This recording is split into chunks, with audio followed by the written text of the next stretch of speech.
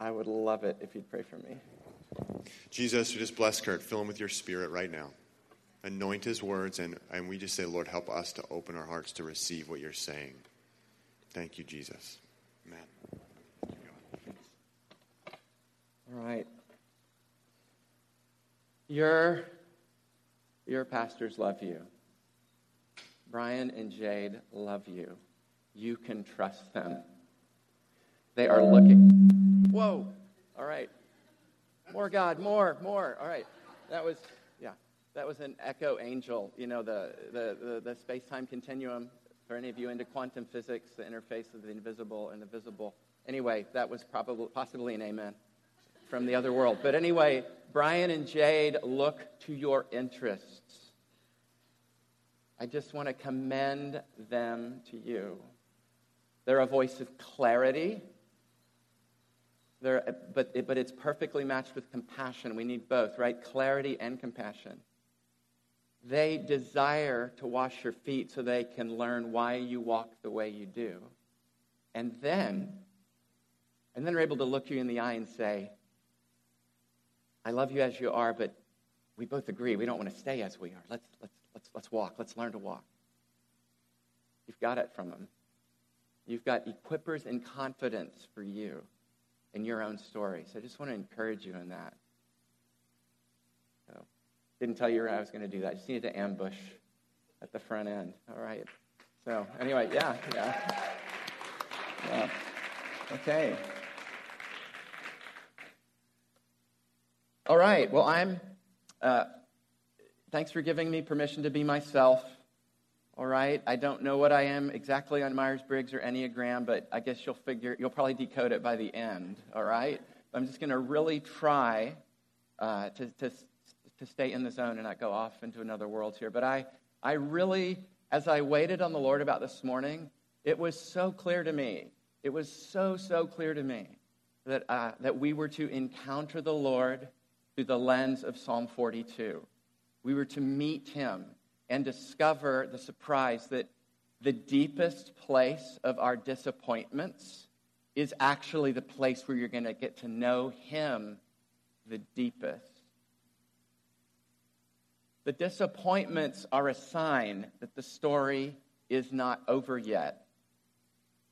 At most, it's halftime. It's probably just the opening, the ref firing the gun. I mean, it's actually the space creator for the one who fills you. Because all things are his, and he converts all things to value and wastes nothing and treats you as one who has the value of being in his image. He doesn't take for granted the chasms, the abyss, the empty space, the thing where the script was flipped. And he encounters you there in a way you discern him the most. We need the Nicene Creed. And we need the paper and ink of Holy Scripture. There's no book like it. It's anointed. It's fully inspired. It's a living document. Like Logan Airport. It's just, okay, we don't want to just examine the concrete of the tarmac, although we do want to make sure it's solid, right? But it's the place from which we launch into our own personal and corporate encounters with the living God. And this scripture, I think it's just, you have to remember, it was written by a man on fire. And it's like snapshots, it's like sound bites of something that happened. And on the bigger picture of the Psalms, okay, this is the Old Testament era. The priests of the Hebrews, again, we have it so good. They had all the puzzle pieces upside down, There's something here, we know. It's full color. We don't know what it is. We're longing to know what it is. We have the puzzle pieces right side up. We have the Word made flesh, the one through whom it all becomes clear, the one through whom our disappointments and our sorrows actually become a river, a bonding agent with the Lord. So anyway, all that to say, I'm echoing here. Am I talking too loud, or are you rolling with me? Okay.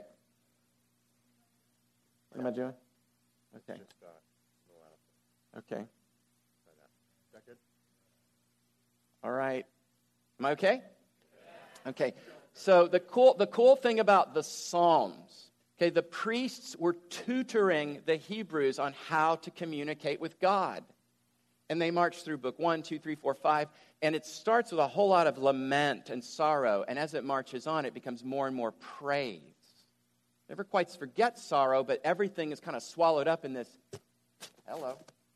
I wonder, could I have yeah. All right. Is that okay? Just take that off. This will be easier for you. All right. So sorry. Sorry about that, and I'm very conscious of some Texas accent coming through, so anyway. But I'm a little self-conscious of that. All right. But although I did live in Waltham for a year, so you are in my bone marrow.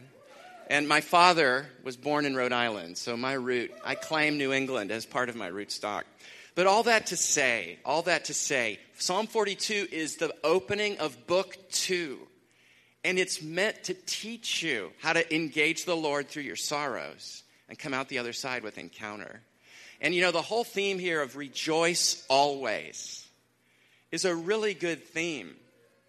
But as opposed to just the power of positive thinking, okay, it's not an equipping to compartmentalize your sorrows, but to claim your sorrows as raw material for bonding with the one who died for you, the man of sorrows, and came back from the dead with the anointing of joy above all companions, Psalm 45.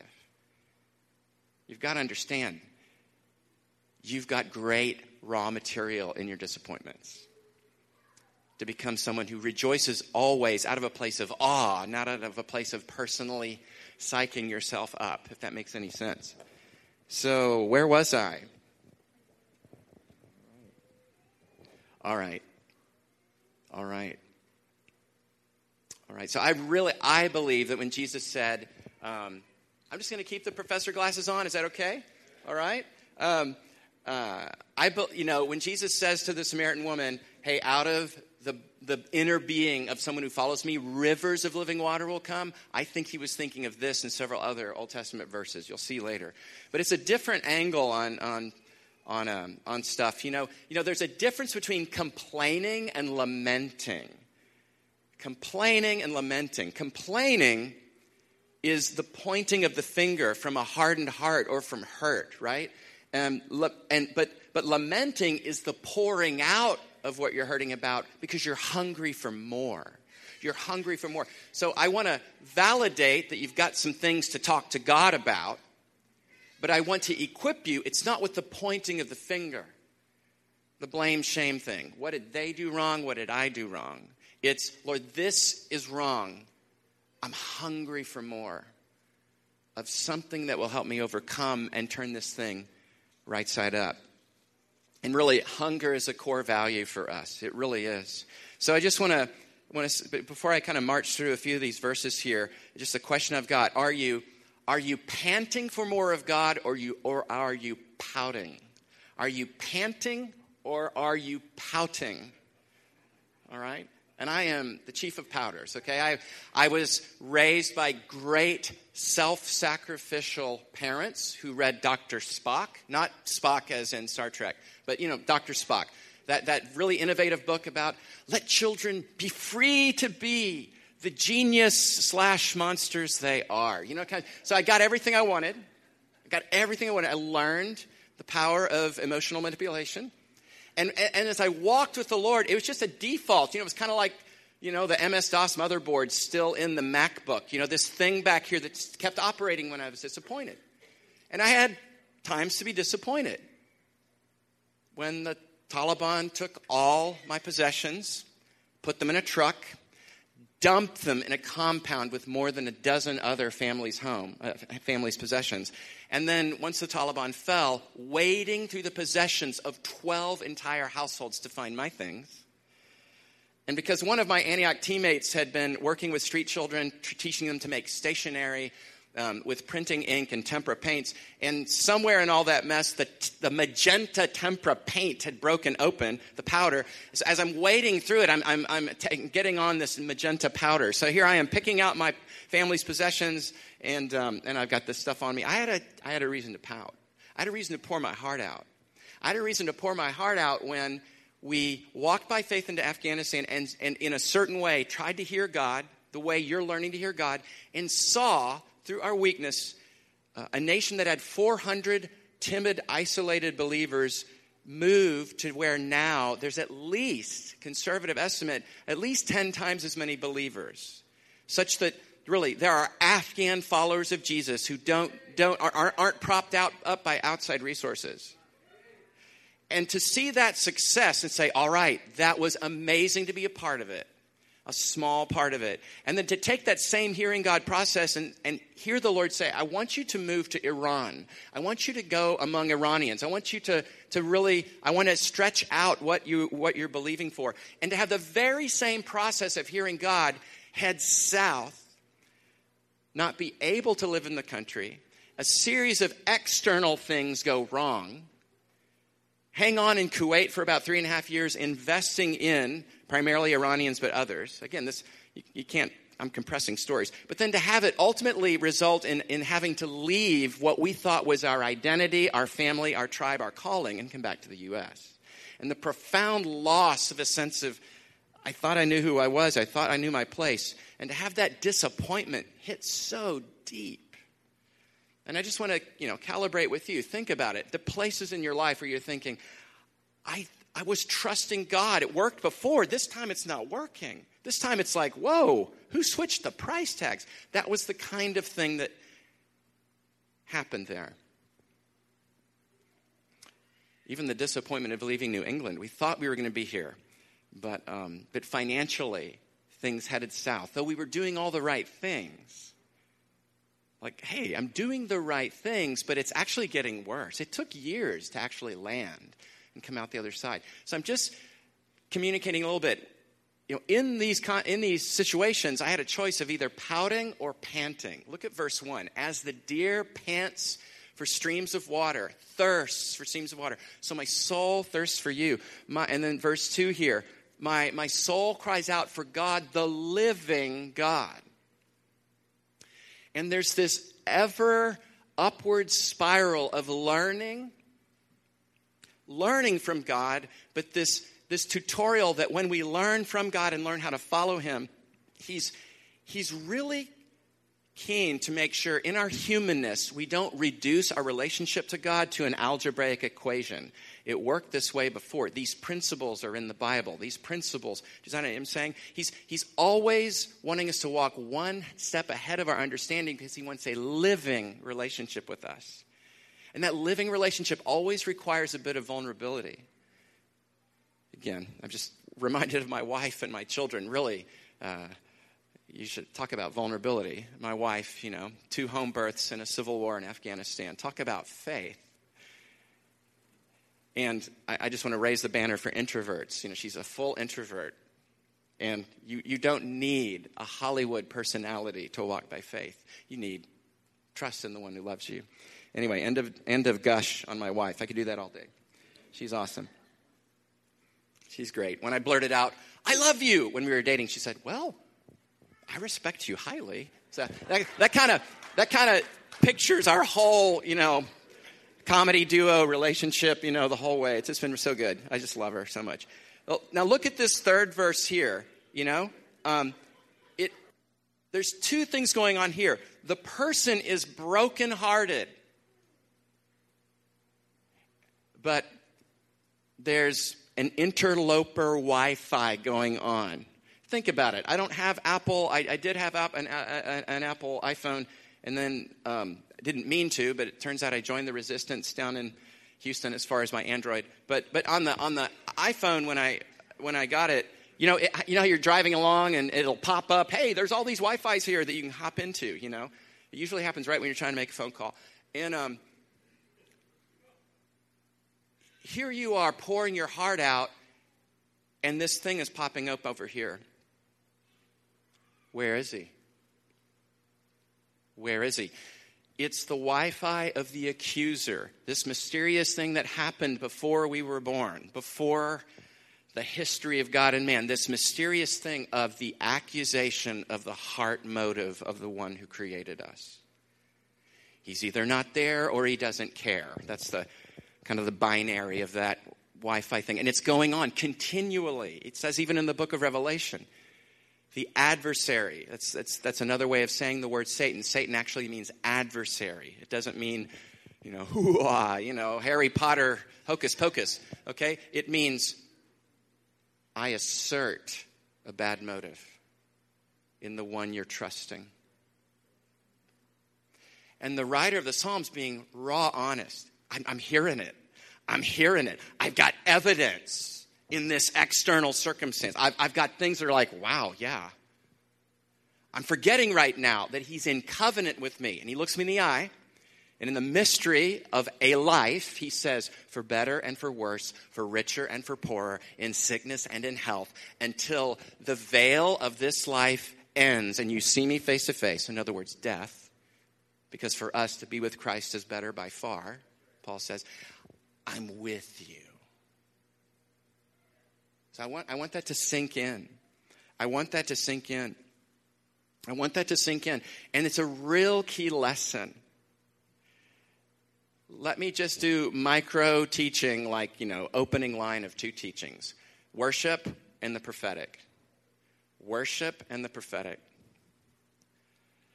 Worship begins with being thankful.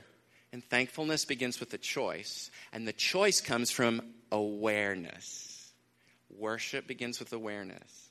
And these are things I even teach those who are outside of Christ or thinking about it, or, hey, put in a word with the man upstairs. People who kind of see me. I remember I had this guy from New Jersey do that. Seems like you have a line to the man upstairs. I can't do the Jersey accent, but that kind of thing. What are you thankful for? That's the mustard seed of a vast orchard of fruit called worship that ends with the revelation of the Lamb slain and the joy and the light of his intense presence. Thankfulness is an attentiveness to the goodness of God. That's what worship is. The prophetic 101, all I'll say, a lifestyle of encouragement sets you up to grow in being on the Wi-Fi of the real-time heart and mind of the Spirit of the living God. So you want to grow in the prophetic? Grow in a lifestyle of encouragement. Encouragement basically calls out what is, all that which is good and beautiful and true and right and noble and worthy of praise, all that. That's the Wi-Fi you're on when this other thing is buzzing in the background like a buzz in an amplifier. Is this helpful? Is this helpful? Wow. I'll just be raw honest. At one point in this journey, and time forbids it, it took years to work out some of these disappointments. I remember at one point I was with a pastor, and I can remember, just a friend, and I just looked at him and I said, the book of Proverbs doesn't work. I remember saying that. Like, they were looking at me. I'm doing it and it's not working. It was that kind of disappointment, that sorrow of I'm trying, And forgetting his goodness, forgetting all the ways that even there he was good. All right. So let's look at verse 4. I'm pouring out. I'm remembering. Okay, I'll just let you read it up there. And you look at this verse about, boy, there was a time when I was in community. There was a time when the presence of God was here. There was a time when I kind of let out, or even outright let out. I had some kind of role, some kind of place. And I'm remembering that this is very different from that last season. This is very different. And I'm remembering it, and it was good, but why not now? And again, for some of us, I know for me, regret, and again, another one of those Wi-Fis that pop up, regret it's just not it's not the communication of heaven. It's me forgetting the goodness that was there all along, It's forgetting that space of deep disappointment is the place of his deepest encounter with us. And, that mountaintop thing.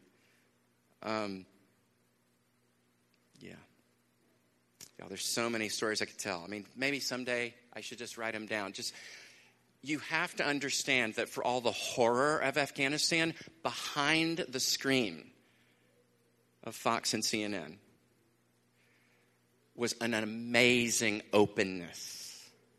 An amazing inquiry, and a lot of irony, God was the part of every conversation, and it wasn't politically incorrect. It was, everything from the weather to dreams to signs to the scriptures. Taliban, widows, taxi drivers, shopkeepers, educated, uneducated. It was an unprecedented openness. Again, we just walked into it by saying yes. We weren't clever, to be totally honest. But when that season left, we had to keep hoping. And you can just read verse 5 up here on the screen. Hope is expectation with joy. It's this. I remember this.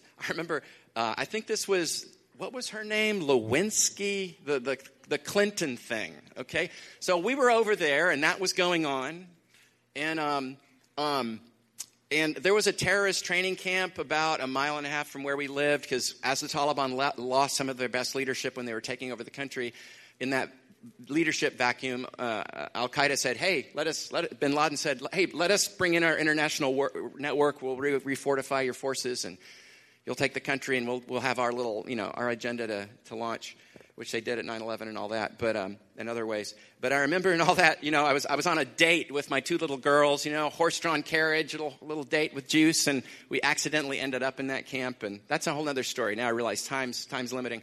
But all that to say, when the cruise missiles came, and we had to flee, long story short, sorry guys.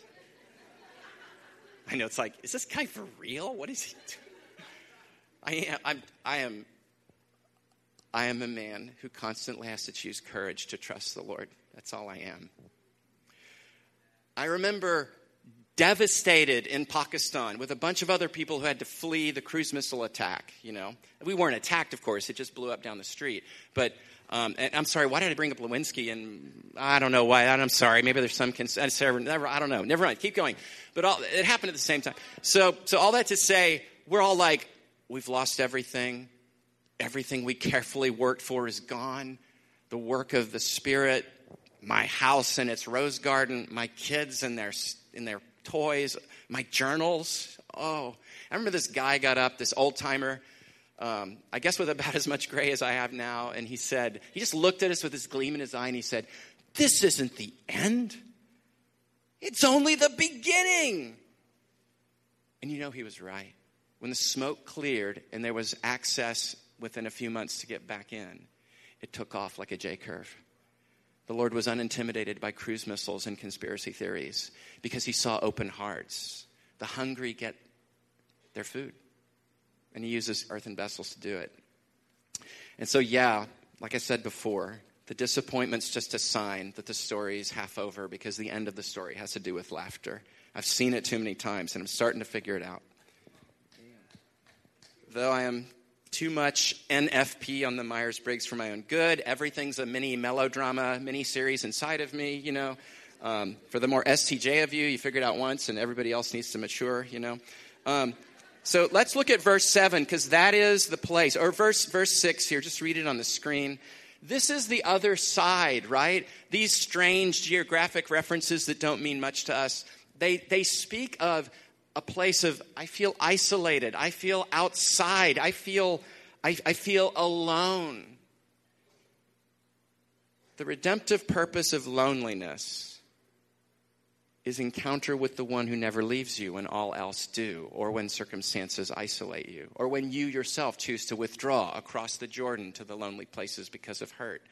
I can't tell you how many decisions I've made that have had a heaping tablespoon or maybe a lavish pound of reaction to pain. There might be faith to make the decision, but there's maybe a leavened ingredient of actually reacting to pain too that pushes me out more than I was needing to be.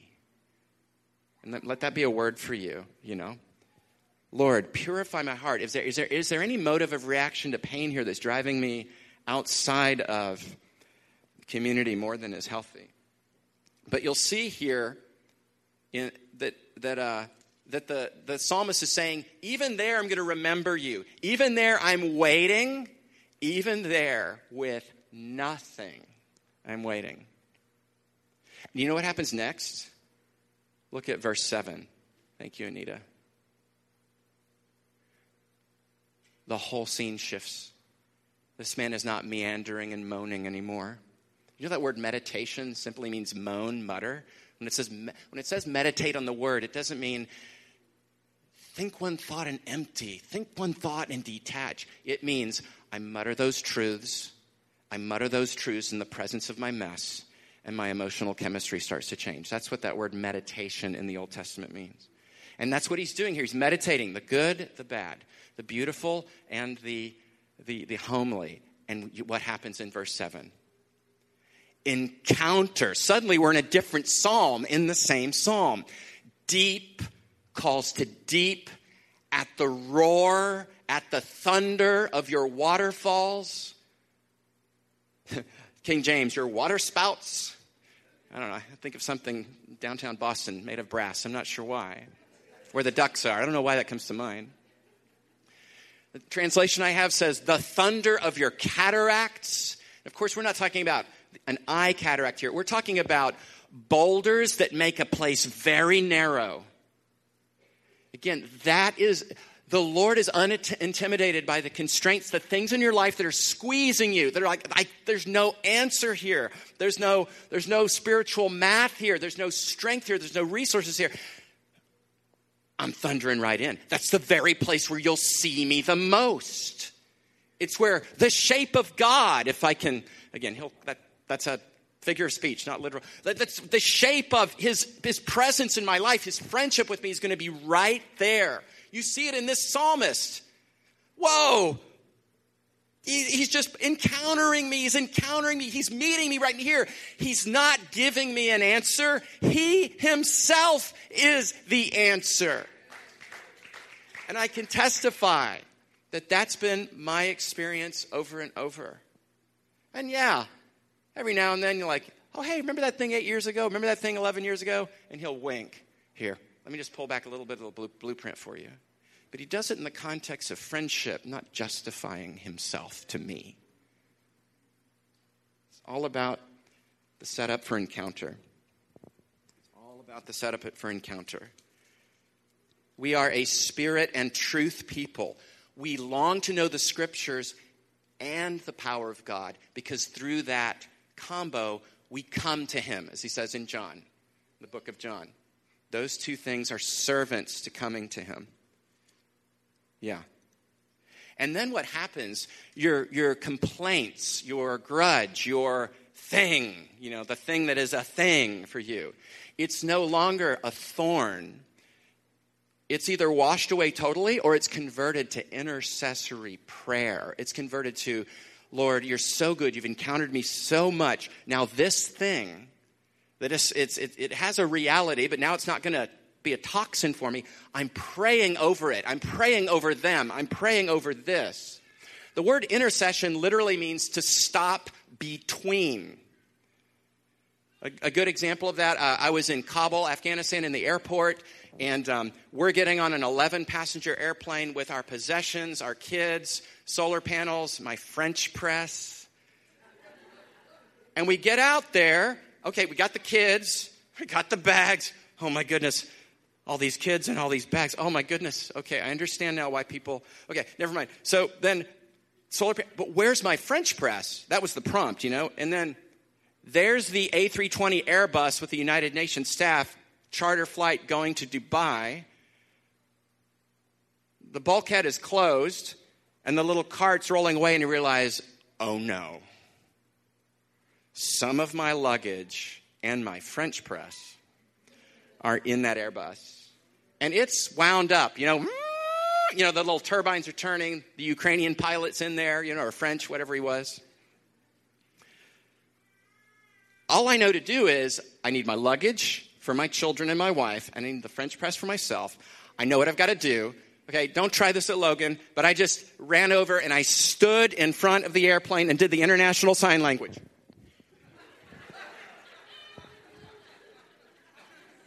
And whether it was French or Ukrainian, it doesn't matter. I knew it was a stream of expletives. The little bubble with the little @ sign, hashtag, explain. But finally, stopping there long, finally he opens and, what do you want? I bags, my stuff, my coffee, Okay, they open it up, I get my stuff. I interceded. That is the raw material of your complaint. Let's wrap up here. You're patient to roll with me here. That's the redemptive purpose of the pain and the thing that's wrong. So I just want to commission you. We'll just wrap up with verse 8 here.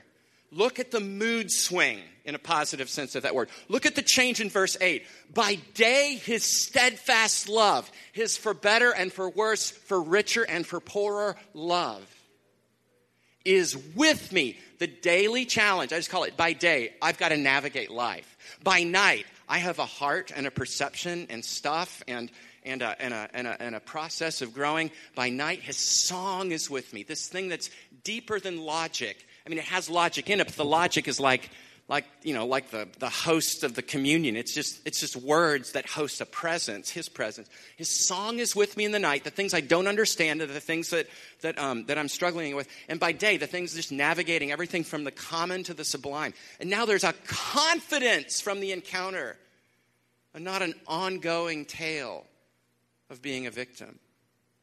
And so I want to leave you with that confidence. I believe this is the Lord speaking to you. You're called to be a people whose joy is the final proof that someone was dead but is now alive and is Lord, the fair judge with not a mean-spirited bone in his body, and King and lover of our souls. That joy is contagious. It leads to the conversations. It leads to the scriptures. It leads to discover and encounter for those we love and care for.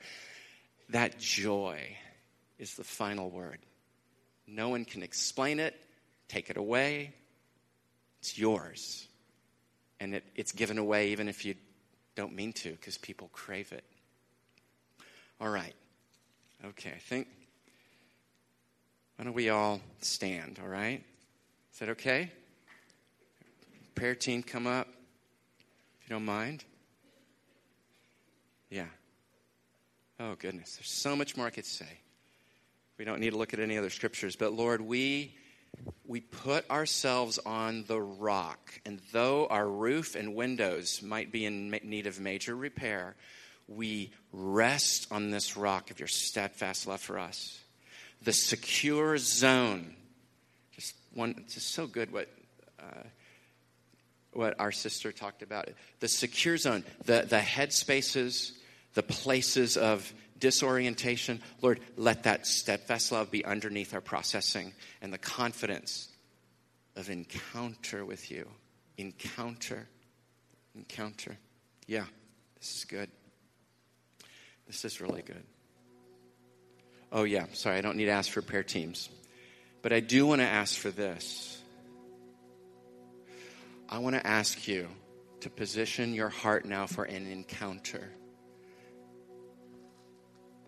Your mind will be like the mezzanine or whatever the famous place is, when we watch the Red Sox, whatever that section is, I can't remember.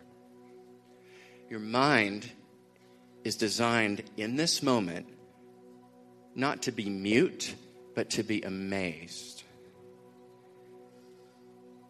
When you have a mind, and you have a heart, you have a soul, you live in a body with a DNA and a social security number.